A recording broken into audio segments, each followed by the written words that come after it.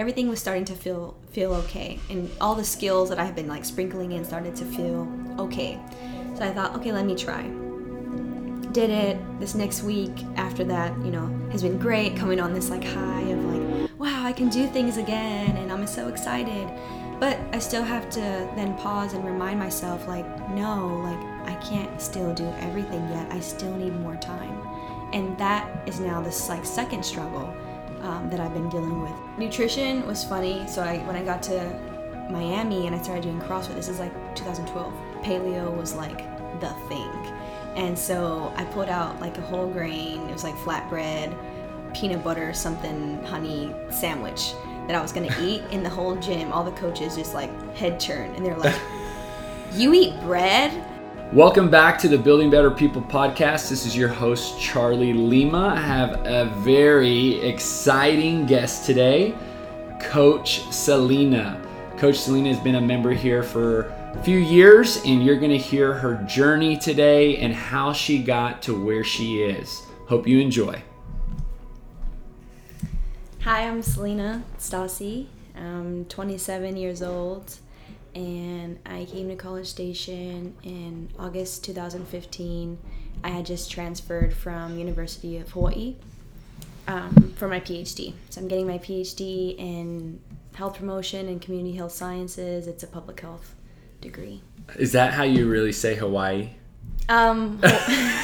Hawaii, is that right? I mean, I don't know. Maybe you do better than me. Hawaii, yeah, like the H's are silent, yeah. And you like the extra I at the end. Yeah. Hawaii. Okay, so, I know you've lived in Hawaii.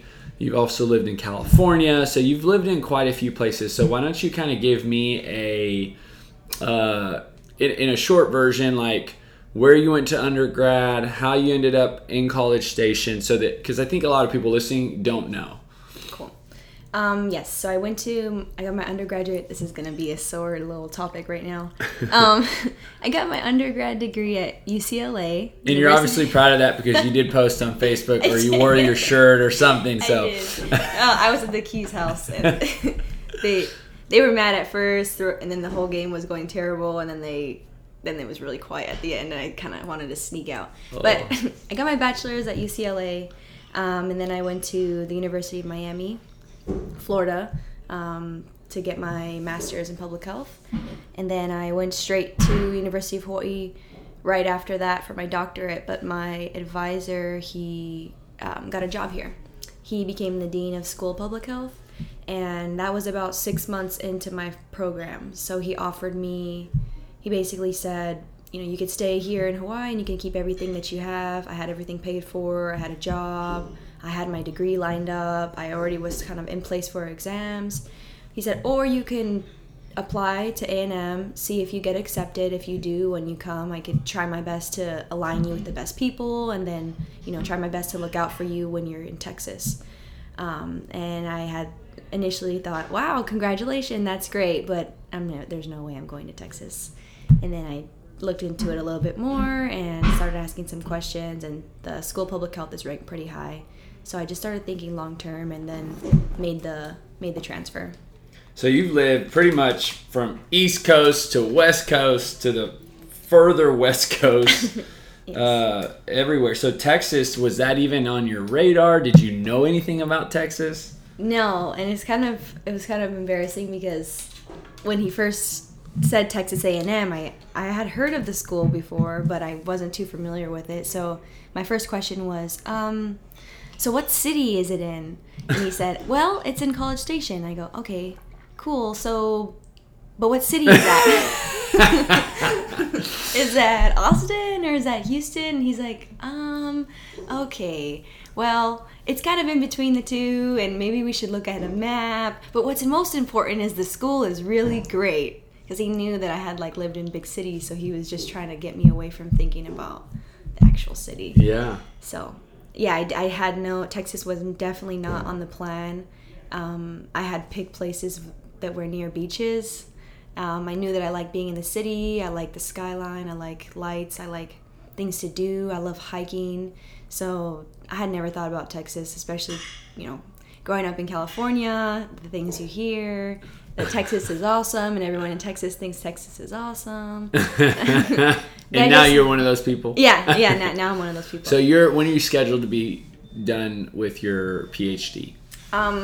Hopefully, I'm looking at either May or August. I think August is a more realistic timeline to finish up.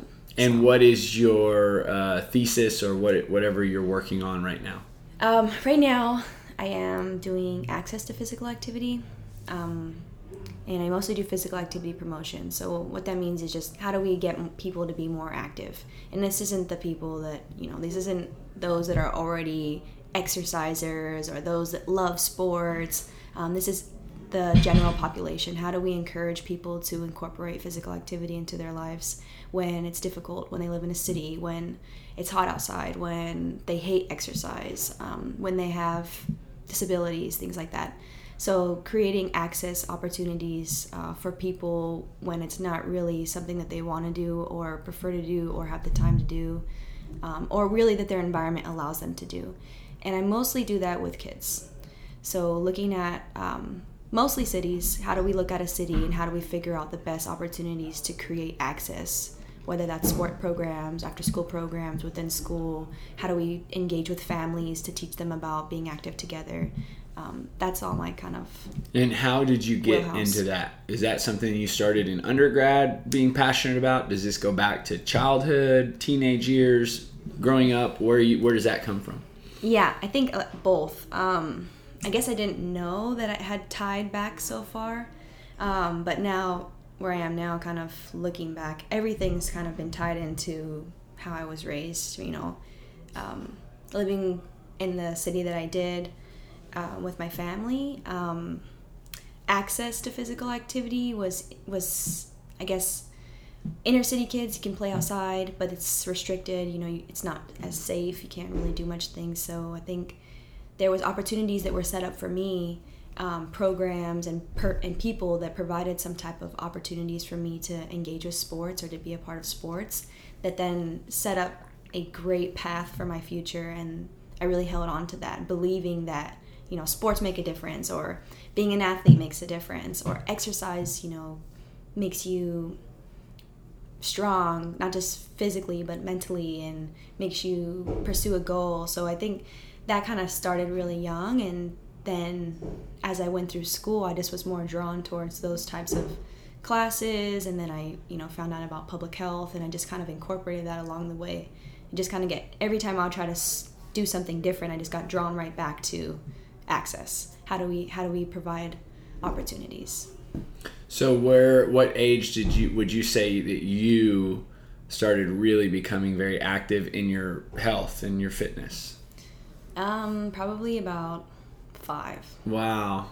That's when I started skating.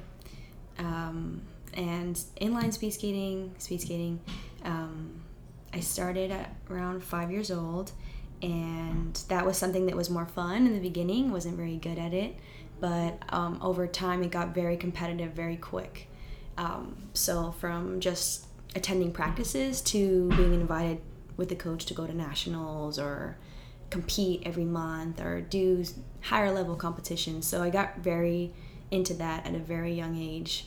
And yeah, I'd probably say that's when it all started. And you ended up going to nationals. How old were you when you did that? Multiple times, maybe? Yeah, so my first one maybe was 1998.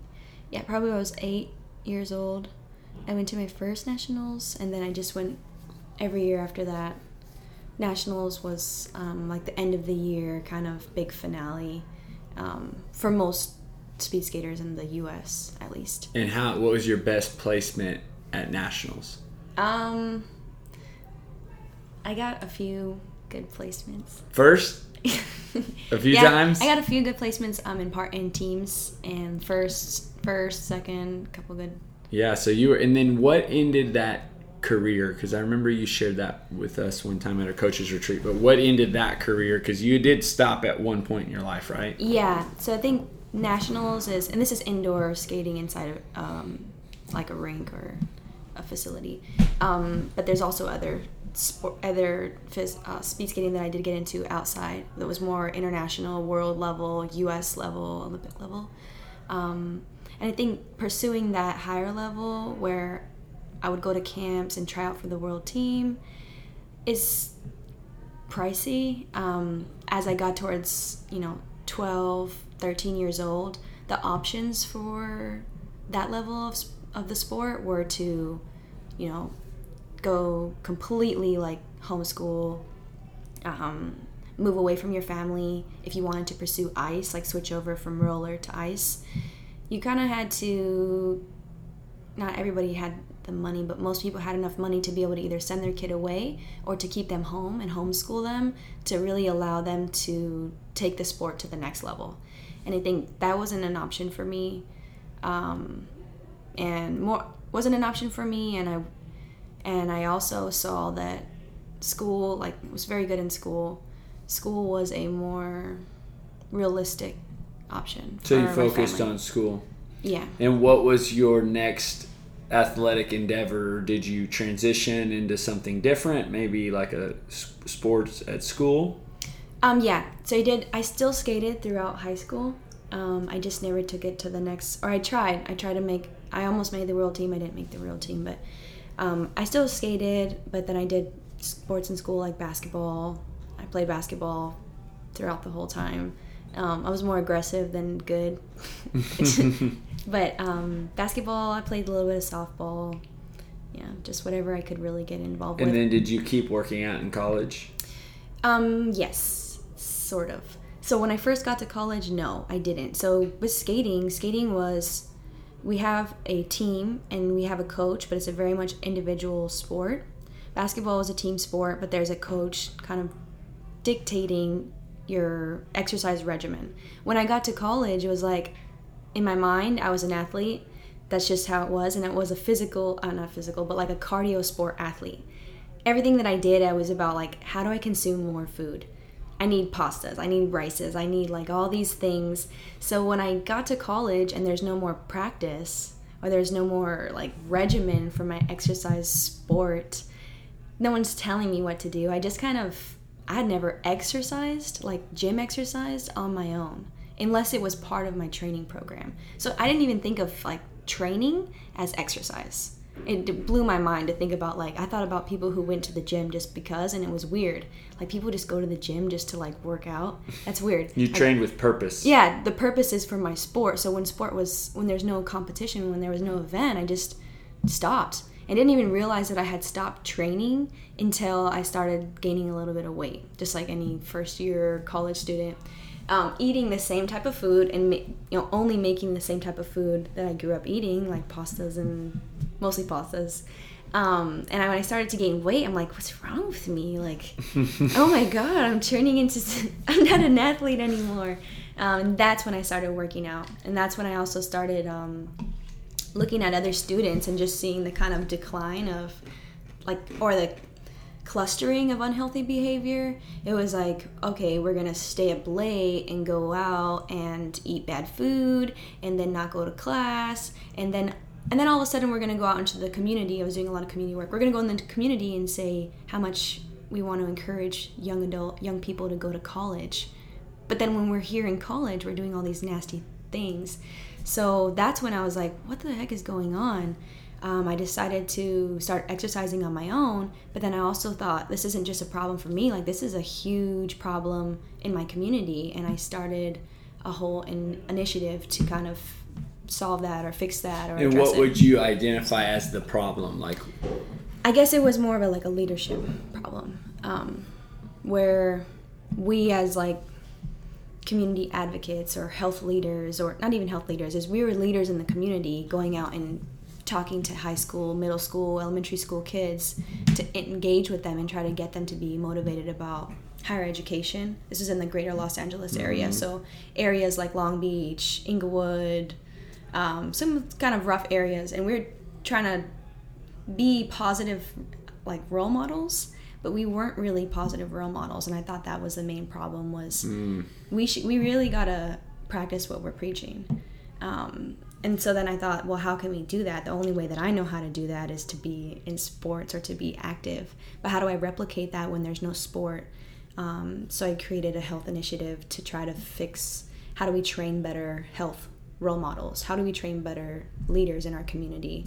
And that's what I... So like exercise became your vehicle to channel leaders through? Yes. Like kind of like the Building Better People then. It's like being healthy helps you become a better version of you. Yes. Regardless of what you're doing. Yes.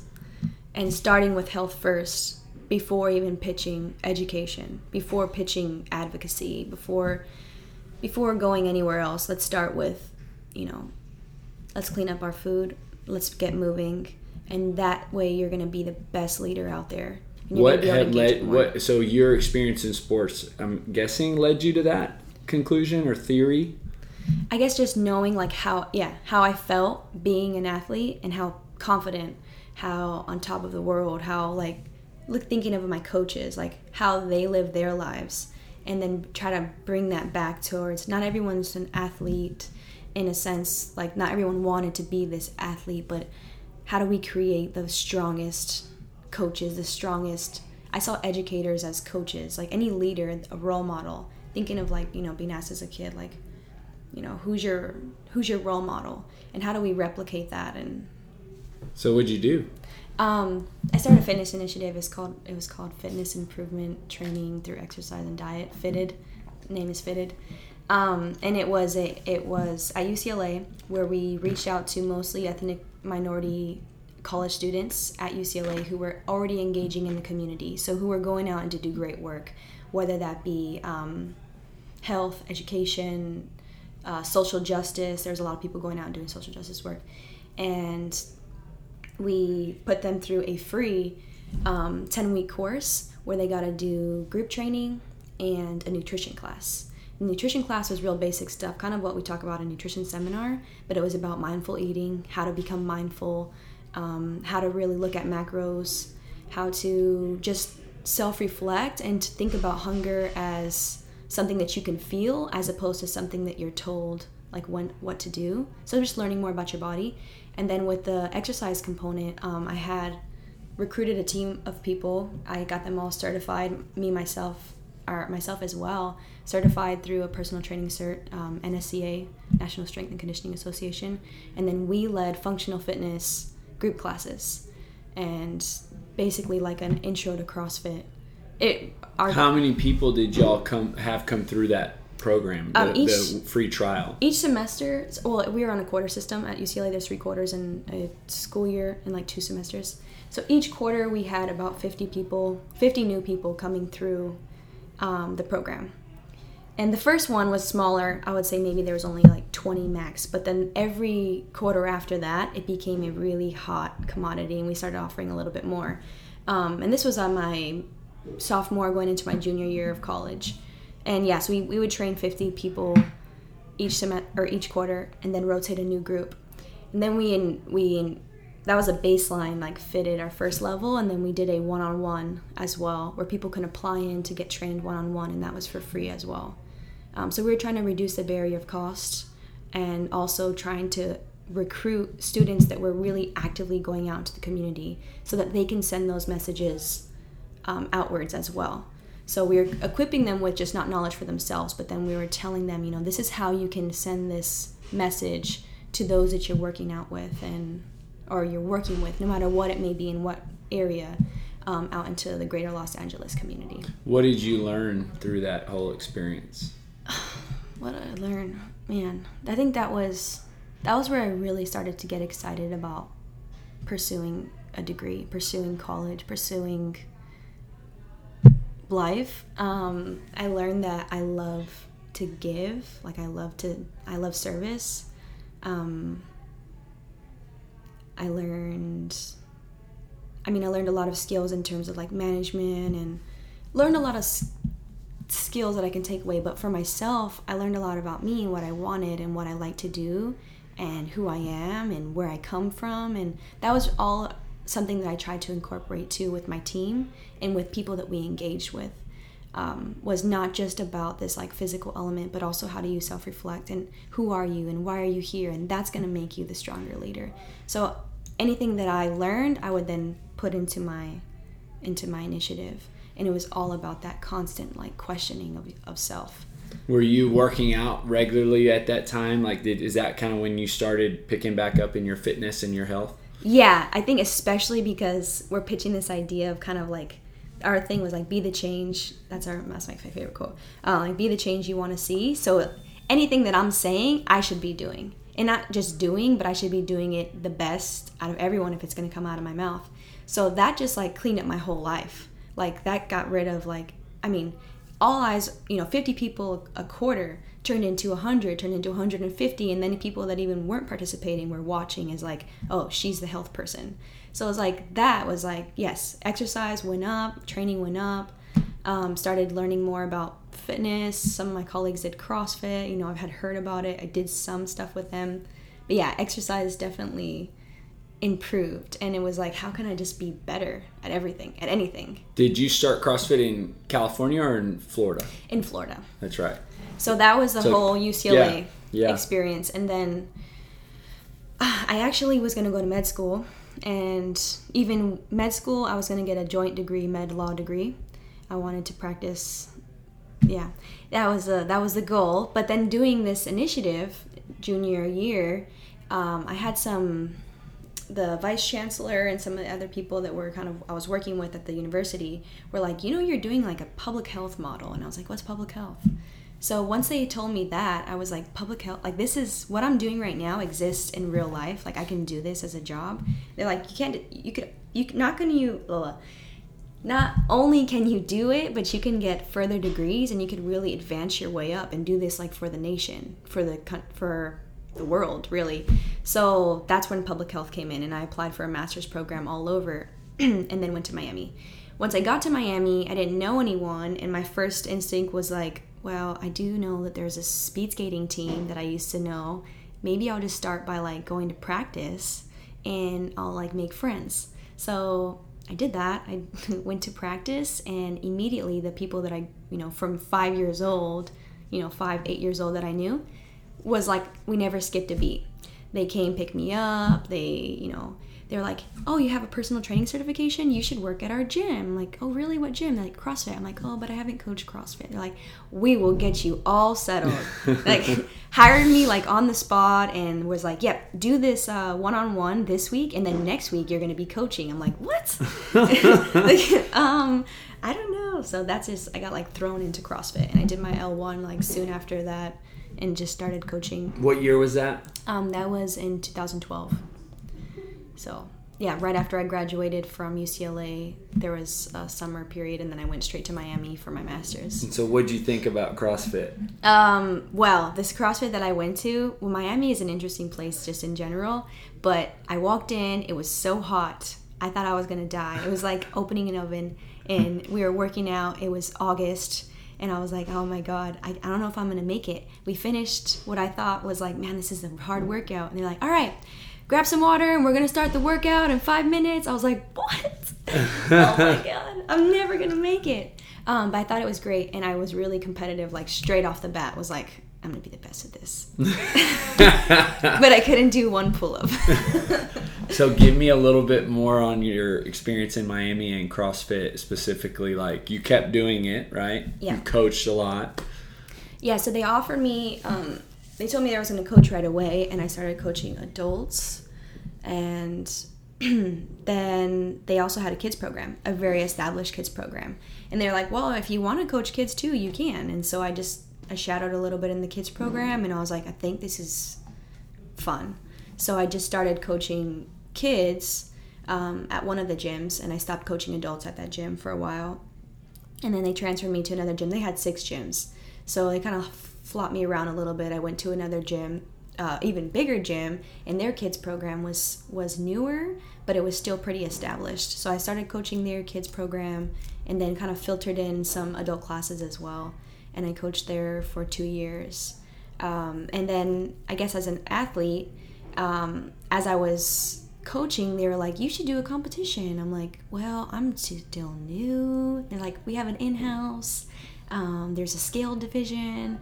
You can do it. I'm like, okay, I guess I'll do it. One competition, and I was like, oh my God, this is it. I'm so doing this.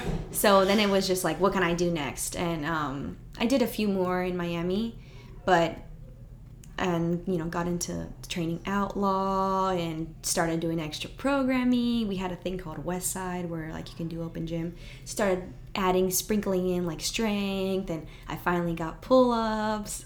So how did CrossFit, if it did at all, influence what you were studying and kind of your goals in public health?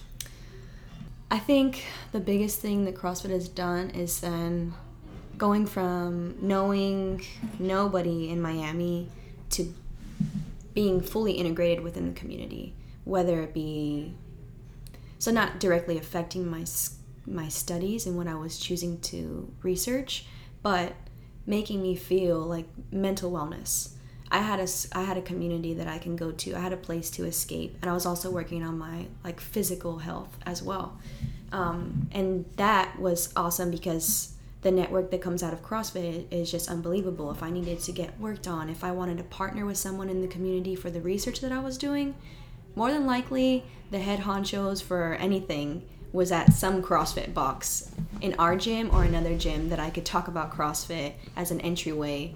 And then also engaging with youth, doing a lot of research with youth, but then not having actual hands-on experience with youth, or not as much as I would like. Working with kids on a day-to-day basis, and then we would go into elementary schools and do stuff, allowed me to kind of see, okay, a better picture of what it would be like to do an intervention, what it would be like if I wanted to create something that was sustainable, like CrossFit, in the community.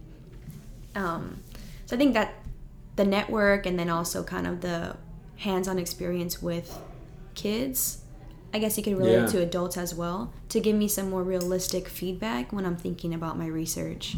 So that was until what year did you finish in Miami? I finished in 2014. And then back to Hawaii, or Hawaii? Ooh, yes.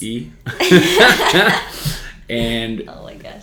CrossFit there also, right? Yes. First thing probably you found a gym. Yes, that was in CrossFit in Hawaii. Hawaii is expensive. Like the island is, especially Honolulu, is very expensive. Gyms were like $300. So when I first got there, I was like, okay, I have this coaching experience. I have my personal training certification. I have to be able to get a job somewhere.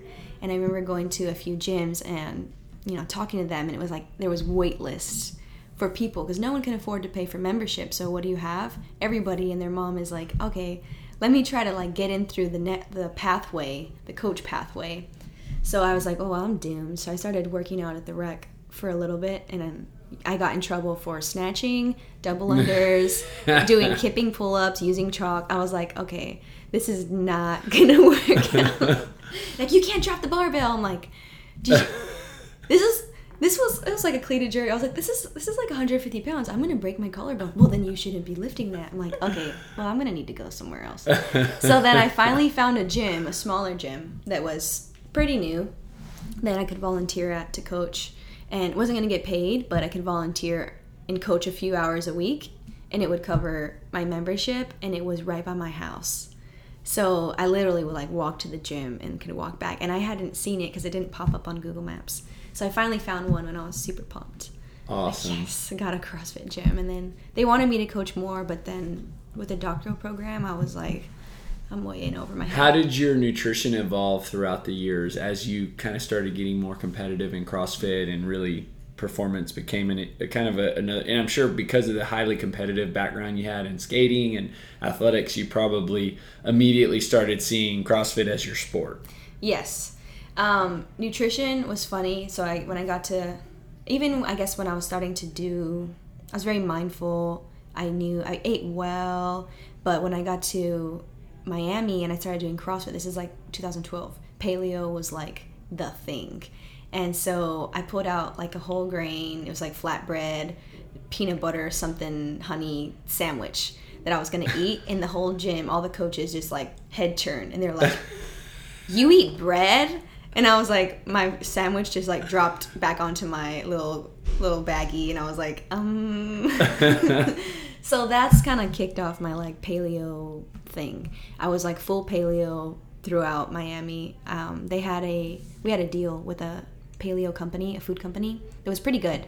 And now that I'm thinking about it, I can't think of the name, but we got meals pretty cheap as coaches. And so I would get 2 meals a day for all 5 days of the week.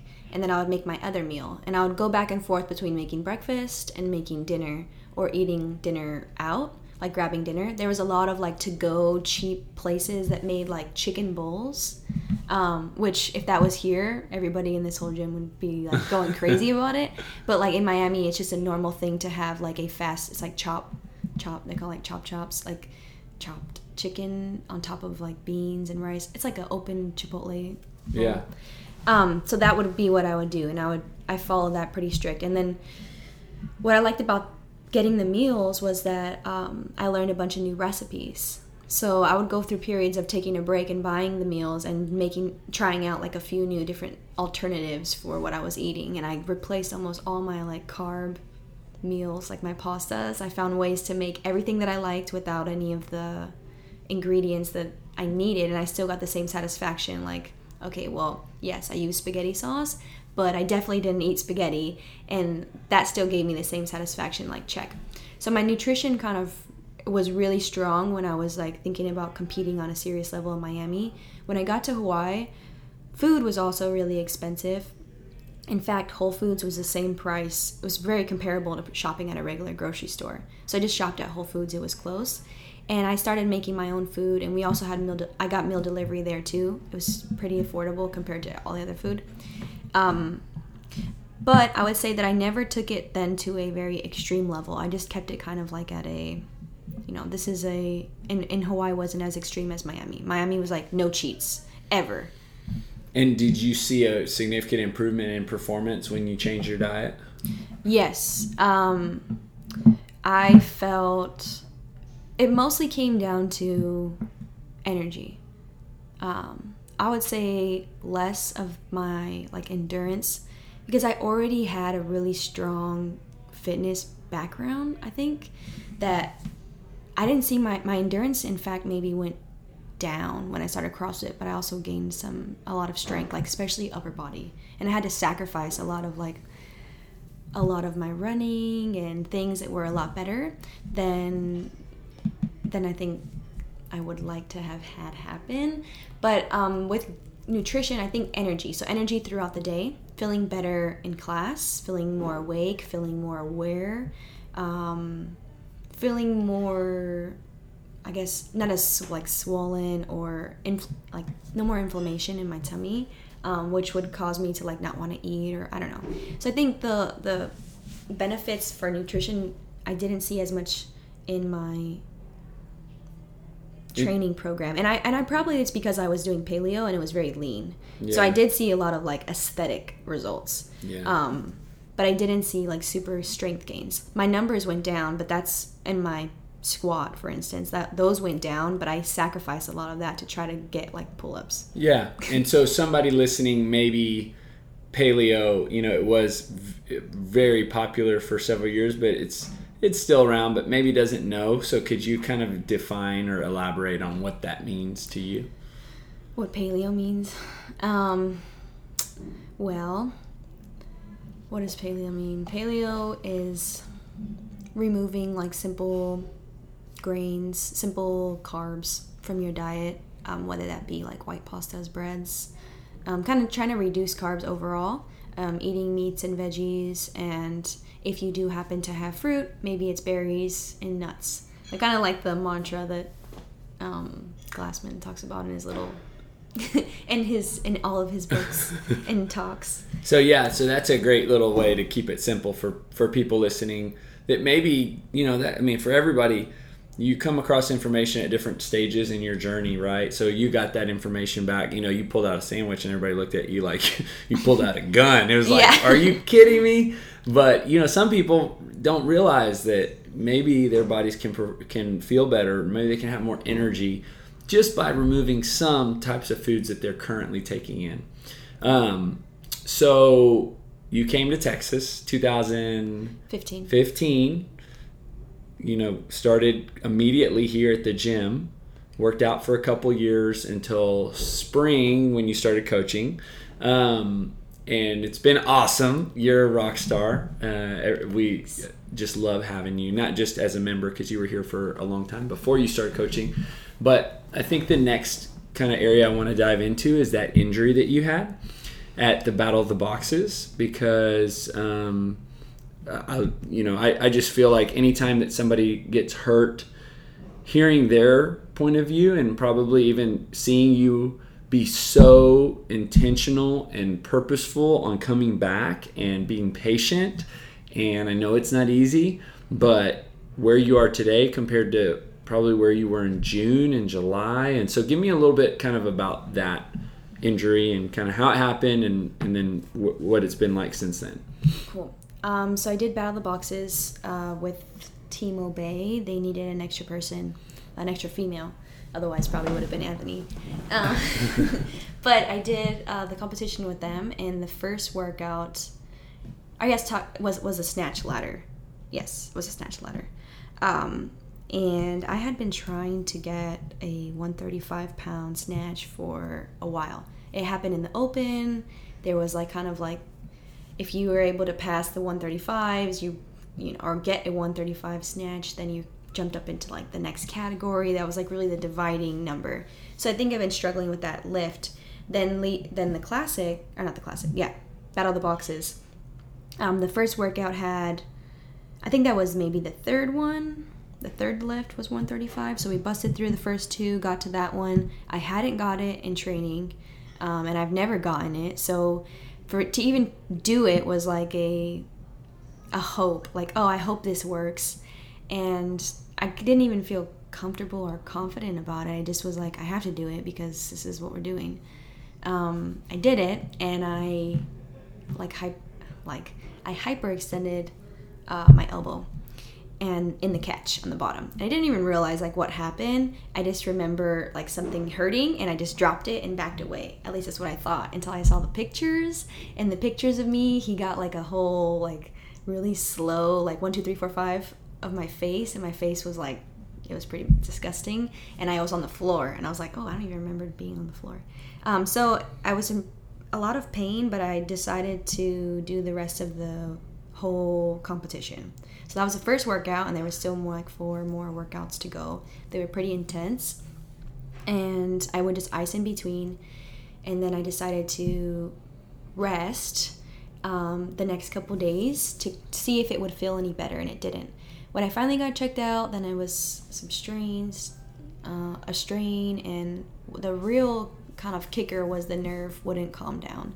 The nerve was really inflamed, the ulnar nerve, and so that would bother me when I would try to hold anything, like my steering wheel, anything at all. Pencil, it hurt to type, or it would get irritated when I typed. So that's when I knew I was I gotta go to the doctors and start working on it. And I think in the beginning I thought, well, it's going to calm down and then I'll get right back to training. This is post-open. I was thinking about doing the classic, wanted to get kind of a little bit more competitive as I enter into the last year of my program. And I was kind of mad that this little hiccup was bugging me, and it was silly. It's just from this one competition. It's silly. It was just a snatch. Why won't it go away? And I kind of had a bad attitude about it, kind of. I did have a bad attitude. And it got to the point where I went to maybe my second or third doctor's appointment, where they said, well, the only other options would be if we had a surgery to then remove your nerve, and it's not really successful. And Dr. Ben, I've also seen him too, so he's no, don't do that. It's not, the success rate is really low. It's not worth it. And I'm what am I doing? I'm not CrossFit Games athlete. This is not important. I don't need to go get a surgery on my elbow to try to help me. I don't know. I just was what is going on? Why am I doing this? And I just took a step back and thought, let me just pause. What's important? Important is my health and also my money. I'm not going to, 1, enter my body and do a surgery that's not needed. And 2, this doesn't make or break me in terms of my success. This isn't contributing to me in the future. What is going on? That helped a lot in terms of okay, I'm just going to completely rest my arm and not hold anything. And there's a lot of great support from the gym. Like Brian Fisher is really supportive. Chris Rea, of course, was like, dude, I saw you. I did that. And everyone is really supportive in terms of like, just rest, like relax, like just don't do anything. Don't hold on to it. It's okay. It was more of me trying to like suck that down and like let go of, I don't know, trying to like be on top of the leaderboard or trying to like, this is my sport. This is what I do. It's part of my defining who I am. So trying to remove that for a second and then focus on maybe other aspects of myself that also define who I am, that are also important or maybe more important than doing CrossFit on a day-to-day basis. And I went home for vacation. I would run, hike, do things with my legs. I picked my skates back up. And I remember asking Ben, like, well, what am I supposed to do without my arms? Like, everything requires holding. And he just, like, looked at me and, like, my pictures, like, on the skating, of me skating, like, on the wall. And I just, like, oh, God, that's embarrassing. For how much, like, 15 to 20 years, I did nothing but use my legs. So it took a moment to kind of, like, remember that. And I started by...